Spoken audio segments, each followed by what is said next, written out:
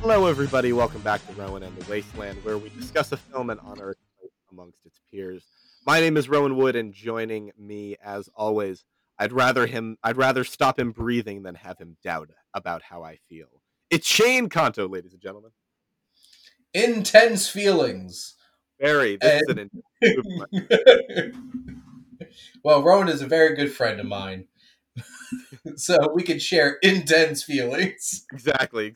A very good friend, apparently. Today, we are talking about Lady Macbeth from 2016, starring Florence Pugh and Naomi Ackie, which is in fact not an adaptation of the Shakespearean character. This is an adaptation of a novel by Nikolai Leskov called Lady Macbeth of Mittensk. I definitely butchered that because I don't speak Russian. Um, Well, but that's okay because they just moved it to England anyway. exactly. They um, knew we were going to mess it up. exactly. So in fact, they decided not to say it either. But yeah, so even though this is not specifically based on the Shakespeare character, the original novel that this is based on was named after the Shakespeare character. So we are using that tenuous logic to talk about Shakespearean adaptations as one of our lists on this episode. Mhm. Although I am slightly sort of stretching a little bit. I'm calling it Shakespeare adaptations ish because I have a lot of stuff on my list that aren't straight Shakespeare adaptations, but are at least somewhat inspired by Shakespearean stories. Psh, we make the rules around here. That's okay. And to be Exactly. fair, Catherine Florence Pugh's character definitely has some Lady Macbeth energy. For sure, yes. We make the rules and then we break the rules. Later on, we'll also be talking about marriage stories and our watch list for 2016, our second watch list in a row, funnily Yeah, enough. But there's only there are so only many so many years, years. Rowan. Yeah, exactly. Sometime after we do a next one, eventually we're gonna have to circle back and talk about our favorites again. But yeah, so Yeah. Shane, what did you think about Lady Macbeth? So this is probably the second or third time that I've watched this. I actually own this. Mhm. This movie blew me away when I watched this for the first time. This is an intense drama. This is a steamy, dark romance. And if anybody doubted that Florence Pugh was going to be a star after watching this movie, they are an idiot. So that shit, like, she just owns this movie, owns it, and she's like a wrecking ball through everyone and everything in this movie, and I would not want to get in her way. And she was 19 when she made this movie, which is the age that I am at now, which blows my freaking mind. Well, I'm 12 years from there, so makes me even feel weirder. Yeah, So, weird for in a different way. yeah. Yeah. So this movie, it was actually made in a like very unconventionally. So I features so the sort of the program that this was made under is a joint collaboration between the BBC and the BFI. And every year they produce three feature films for £350,000 as sort of a springboard for first time directors. And this movie was Huh. chosen out of over 300 applicants. And so the fact that it was made, the fact that any movie is made is a miracle, but the fact that this one was Yeah. made out of all of those options is even more insane. And I'm glad it was. I'm quite Yeah. glad that I watched this movie. Um, but yeah, yeah. So yeah, I don't know. So we meet Florence Pugh's character. Oh God, what is her name? Catherine Lester. As she's trapped in this loveless marriage that was obviously made for some political um purpose. And she's confined to a life that she doesn't even want. And this was, this is set in the looks like the 20th century. No, 19th century, 1865 apparently. And unfortunately, this was probably the life for many a woman in this time period. And so, not that many a woman in this time period would do the things that Catherine does, but I just think it is in fact very interesting that this it sort of begins as sort of a stock representation of what this life could have looked like. Um, Mhm. she is attended by a servant named Anna, played by Naomi Ackie, future co-star of Star Wars: The Rise of Skywalker, who had just made her screen debut a year earlier in Doctor Who, in an episode of Doctor Who called Face the Raven. It is I am so much of a Doctor Who nerd that I knew exactly who her character was when I saw that she had made her debut in that year. Yeah. So she is also, I think she rivals Florence Pugh, honestly, in terms of just holding her own and absolutely commanding the screen. And yeah, and she is not necessarily like she is not the title character. She is not front and center. I think Florence Pugh is on screen pretty much every minute of this movie. But Naomi Aki is still, yeah, is still like she holds her own in the scenes with Florence. Well, and she has a specific thing saddled upon her as an actress of having to sell a lot without saying much. And she does that fantastically. And then you have the two veteran actors, Paul Hilton and Christopher Fairbank, who play the husband and the father of the husband, who are both despicable bastards. And Yep. just, ugh, ugh. And Fairbank has just that voice too, that like deep, resonant voice that's intimidating. And then Paul Hilton, such a scumbag. Her husband Alexander is a scumbag, Yep. and like before he leaves for a while, like they like force her to stay awake all night for him to come back and not even touch her and decide to do something else to take care of himself. And you just like, it just feels so dirty, and the way that it's shot where it's just focusing on her and she's naked, like turned towards the wall, just like there's some scenes in this film that are just so dark and poignant in what they're portraying, and you just feel dirty all over. Right, and they're so drawn out too. There are a lot of long shots in this movie, Yes. and despite this film being under 90 minutes, it just feels like you get the sense after you watch so many long shots that it starts to feel longer than it actually is. Honestly, I think this movie could have been a little bit longer, but I'm glad that it is the. I'm glad it's very tight. It's Tight. very compact. Exactly. Yeah, and then this movie sort of becomes how far do you go to escape this life, and how, you know what would you be willing to do? Um, and I will say, minor spoilers ahead. This movie has I saw this statistic and I thought it was very funny. This movie has a higher body count than a lot of James Bond movies, which I think is very very funny. Because we meet Catherine as sort of a quote unquote helpless female character, and she gets pretty darn murderous later on. Yeah, she is. Well, she got that Lady Macbeth energy. Exactly. Like she becomes like an angel of death. Like anybody who crosses her path is in trouble. And there's a lot of people, a couple of them deserved Mhm. because they're just horrible human beings, and one of them extremely tragic. Like extremely tragic. And this is such an interesting commentary on humanity and, like you said, how far we're willing to go to escape our own confines of like a prison of life that we're experiencing. And this film challenges you to see how long you can stay connected and sympathize with Catherine. And the whole entire time, though, Florence Pugh's killing it.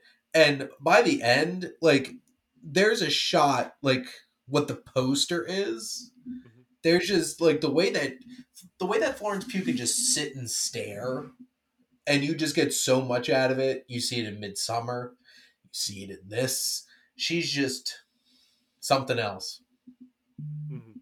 Yeah, there's a scene near the end where she has to stay completely stone faced as some accusations are thrown at her, and she plays that scene absolutely masterfully. And I feel like that is when we really see her character Catherine become this, or rather, fully embrace this ruthless, gaslighting, absolutely terrible person who is willing to go to the worst extreme in order to protect herself. Yeah. And so she is sort of a Lady Macbeth type. Um, and the original novel is about, according to the internet, the ways in which the female spirit could be stifled in the 19th century, particularly in rural communities like the one that this takes place in. And I feel like it takes everything to the extreme, in some like semi unrealistic ways, but also I could see this happening theoretically if someone is trapped in this life to the extent that she would feel like like she was about to burst, and this is a way that perhaps that could emerge, or that could come out. And I think Florence Pugh is she's I think this is absolutely perfect casting. And Yeah. I feel like we don't run into that as like super often, but here I think she's absolutely spectacularly cast. I feel like I would put this as one of the best debuts Hmm. of an actor in, like, there's very few debut performances that I've seen that are as powerful as what she put forward with this. And there's a star in the making. I know she didn't really get that big lift off until what, 2019, I Yeah, think it yeah, is. with Midsummer and Little Women. And Fighting with My Family, Yeah, the right, right. the WWE produced film about Paige, aka Soraya. Yeah, I love that year. She had so much going on, and you know, good for her because she's still having films like The Wonder where Hmm. she could really flex her acting like this. And Absolutely. she's one of the most interesting, fun characters in the MCU right now with Yelena, and she's going to be leading that new Thunderbolts film. And I can't wait because she's so magnetic on screen, and I love that character so much. Absolutely. So Florence Pugh, she was in a movie called The Falling in 2014, and and that was the reason she was cast here, is because the casting director for The Falling suggested Pugh instantly to William Oldroyd, who directed Lady Macbeth, because she just saw her perfectly in the role, and I think that's What? um, yeah, She yeah, this was is a in a movie. movie with Macy Williams. Yep. Yep. In way back in 2014, when how old was she in 2014? She was, I guess if they filmed it in 2013, she was 17. about No. 15, 16. Yeah, Yeah.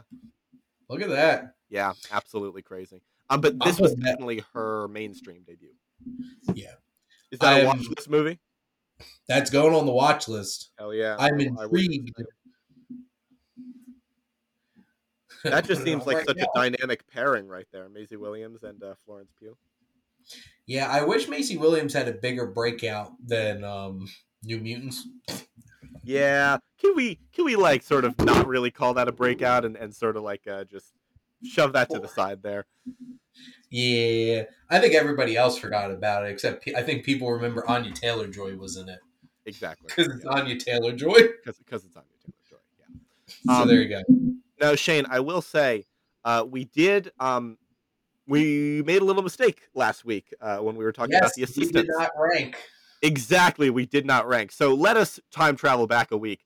And Yep, Shane, where does the assistants rank for you in the now 27 movies that we've watched with on Rowan and the Wasteland? I feel bad saying this, but it's like 26, Hey, it is exactly the same point for me. Right behind the right, one, thank goodness. right above the one. Above the one, rather. Yeah, yeah, yeah, yeah. Ugh. Um, Ugh, yeah, that movie. yeah. But now, where does Lady Macbeth rank Th- in your overall? I'm interested to hear if this is as high for you as it is for me, but I think this is number 7 Interesting. right now for me. I really dig this movie a lot.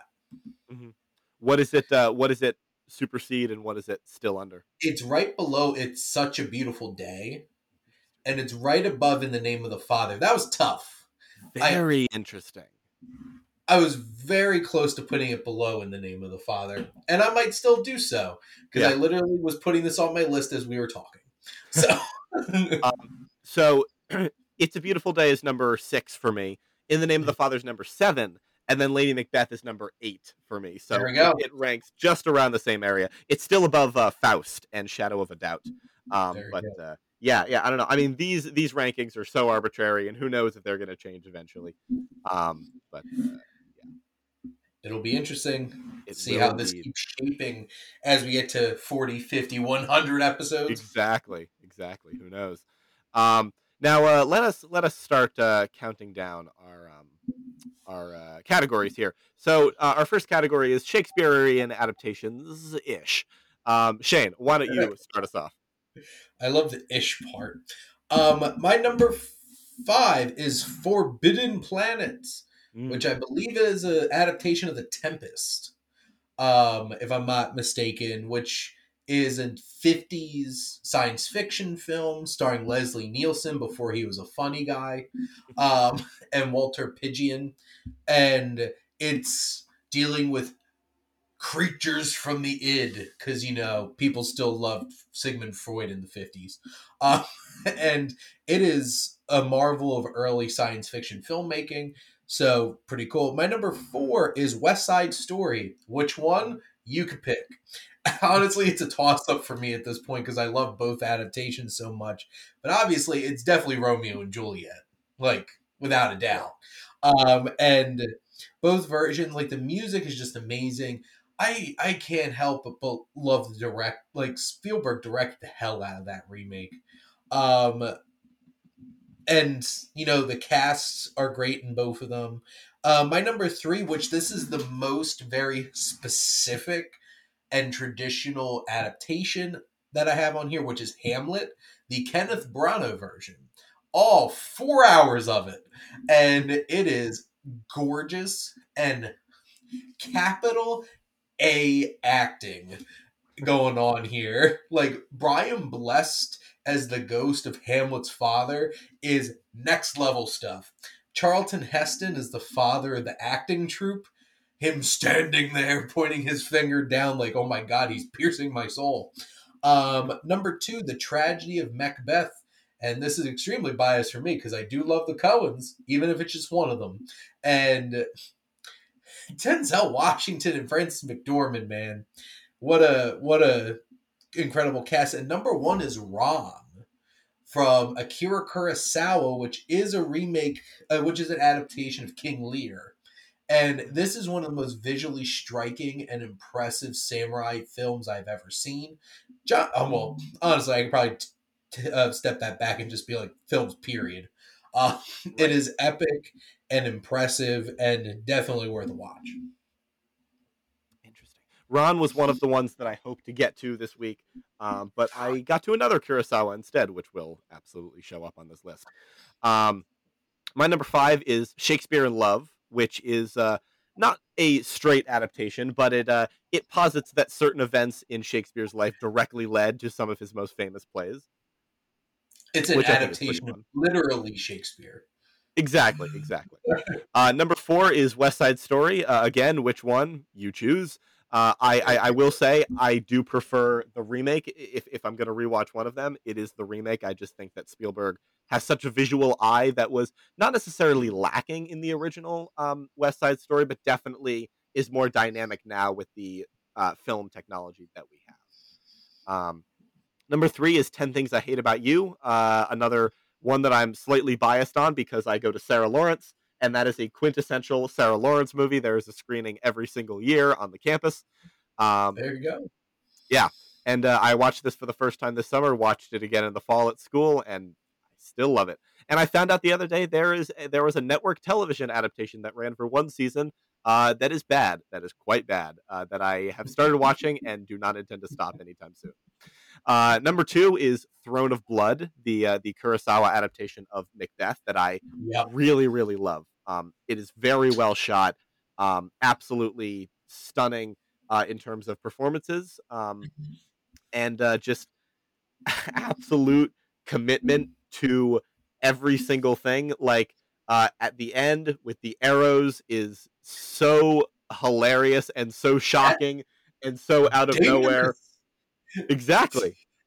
Mifune could have easily died.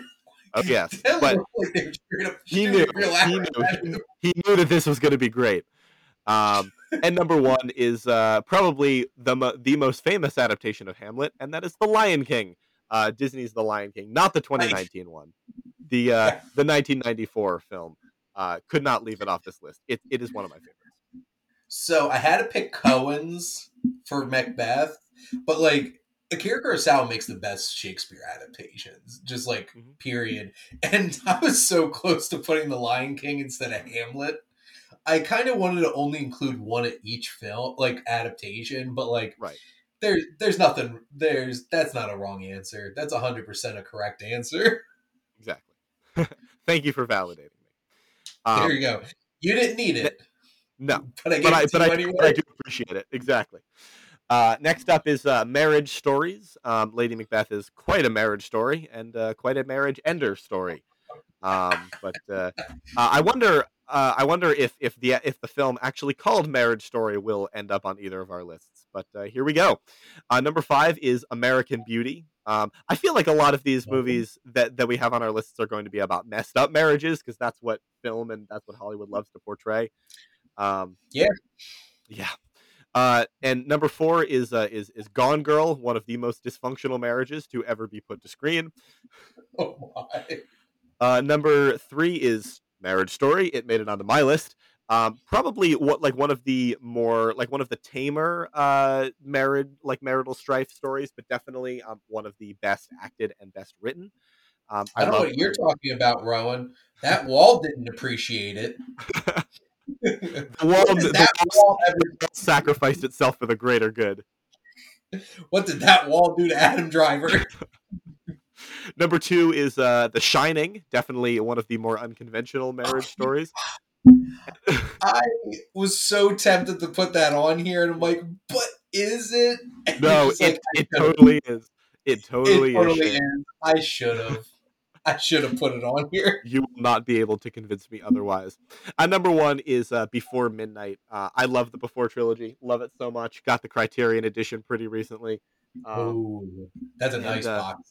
Yeah, and Before Midnight is the marriage story of the three, Yeah. and it is probably has some of the best things to say about marriage that I've seen in a movie. Honestly, all 5 of these movies do, but Before Midnight especially is just so poignant because of the subject matter and because of the presentation, and I think it just works so well with Ethan Hawke and Julie Delpy. So I just want to say, spiritually, The Shining is on my list now. There we go. There we go.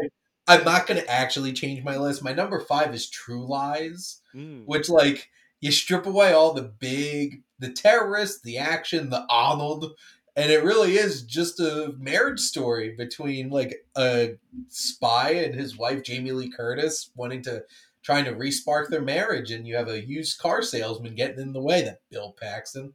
And you go, Jamie Lee Curtis, with that dance that she does in that movie. Number 4, Crazy Stupid Love. They need to leave Cal alone. It wasn't Cal's fault. Um, but this is my favorite rom com, period. I just love Crazy Stupid Love. Marriage Story is my number 3, and I had to call my now wife when I walked out of the theater after watching this because, as a child of divorce, this broke me. So there you go. Number 2 is Before Midnight, which, yes, just this, it is literally the marriage story. They finally made it, they got married, and now they have problems. well, Um, they didn't technically get married, but their children believe they did. in the in the like civil union sense, Right, they're right. basically married. Basically. Basically married. They might as well be. No government can tell them they can't. Um, It's Ethan Hawke, for Christ's sakes. exactly. That fight in the hotel room, though. Mhm. And I like how I didn't pull the trigger on The Shining, but I did put Shrek 2 on here for number 1. Because when it really comes down to it, it is about Shrek and Fiona and their marital Exactly. problems.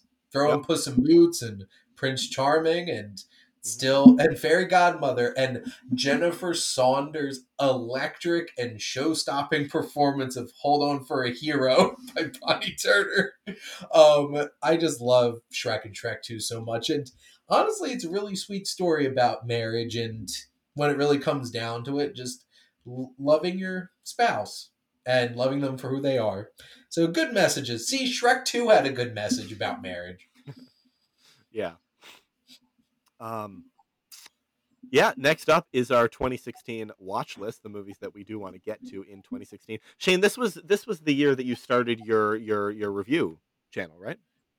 Yes, so this was really hard for me actually starting to make this because this was the first year where I really started keeping track of movies and really diving in and seeing hundreds of movies. So I'm like, what the hell didn't I see? Right. Um so this is I have to pull up IMDb on some of these because I'm like, what the hell was this? Why did I put this on here? Um because some of these are pretty obscure movies. Hmm. Um I got to get back around to that one because for some reason my phone won't load. But in no particular order. Yeah. Oh, there we go. In a Valley of Violence, which is a Western from Ty West. I'm like, kept seeing Ty West, and I'm like, oh, I should probably check out his other movies. This is a Western starring Ethan Hawke and John Travolta. So I put that on there. I put the Purge election year. Mm. So, like, I think the Purge is such an amazing idea, Hmm. but I hadn't seen the first Purge, so I'm like, I'm not going to see these sequels, even Right. though I've heard a lot better things about the sequels Hmm. than the first one. I have On the Milky Road from director Amir Kusturica, and this seemed like a really interesting poster. It had Monica Bellucci in it, and it's some kind of fantasy movie. So I'm like, okay, got my attention.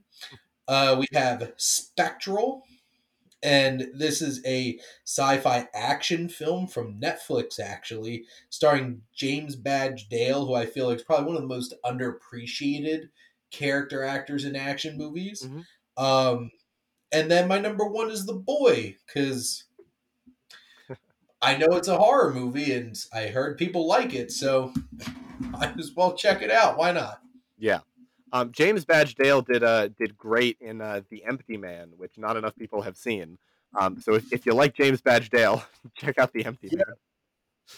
Yes, both of us can recommend that because wow, that came by surprise. I did not expect that movie. Yep, absolutely.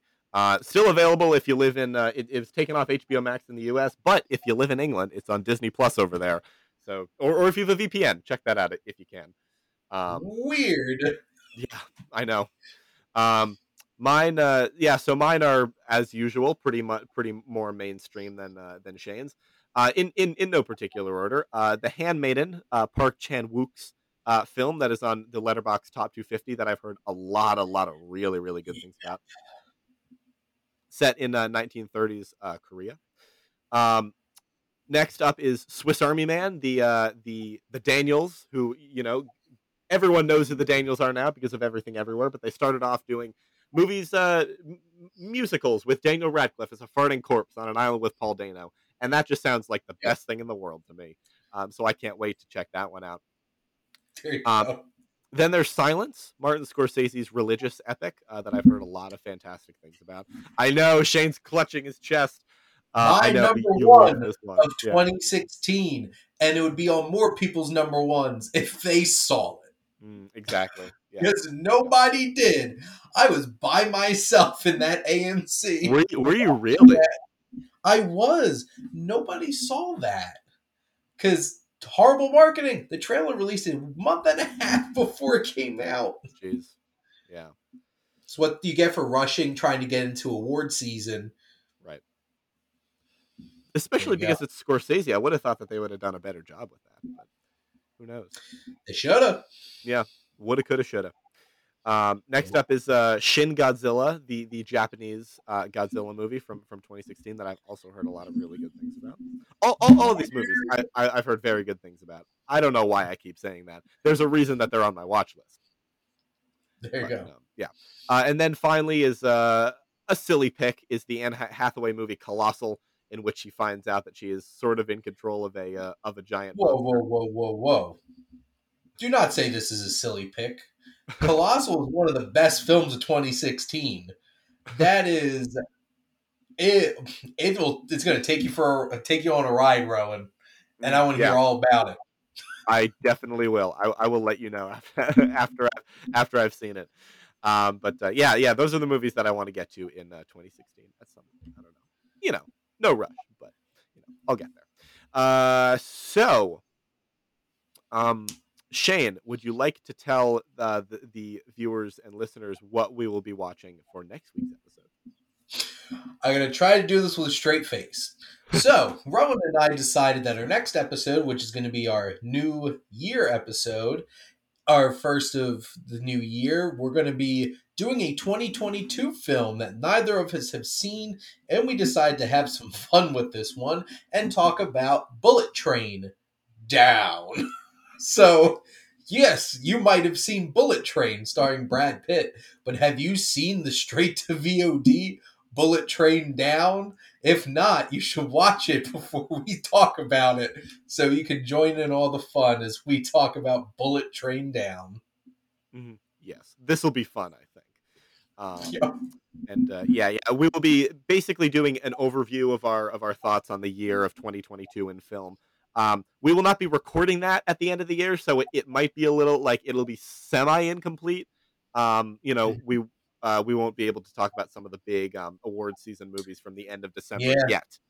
But because I know but you know, Avatar is definitely going to wind up at the top of my list as yeah. I roll my eyes aggressively. But we will see how this shakes out. But Shane, where can the people find you if they want to hear more from you? Come to the Wasteland Reviewer YouTube channel, and hopefully by this point, I'll have 1,000 subscribers. And thank all the wonderful people supporting me. You can also check out the Wasteland Reviewer Instagram page where I post everything that I do from Scribe Magazine, from sifpop.com. I have my TikTok, and I have all my crazy fun shows. And by the time this comes out, so will my episode of The Fablemans, wrapping up my journey of Spielberg. And Rowan will be there, Foster will be there, and it'll be a lot of Yay! fun. Yeah, it's going to be great. Definitely check that out. You can find me at thelenientcritic.com. That's LENIENT critic.com. I write about movies there, and it's very, very wonderful. And also on Twitter at Bits of Joel, if Twitter is still around. Yes, I made that joke last week, but who knows? Twitter, something might have happened in the last week that we are not aware of. So once again, thank you all very much out there for listening. We really, really appreciate it. And this is our last episode of 2022, so we will be back next year with another brand new episode. So thank you guys very much, and we will see you very soon.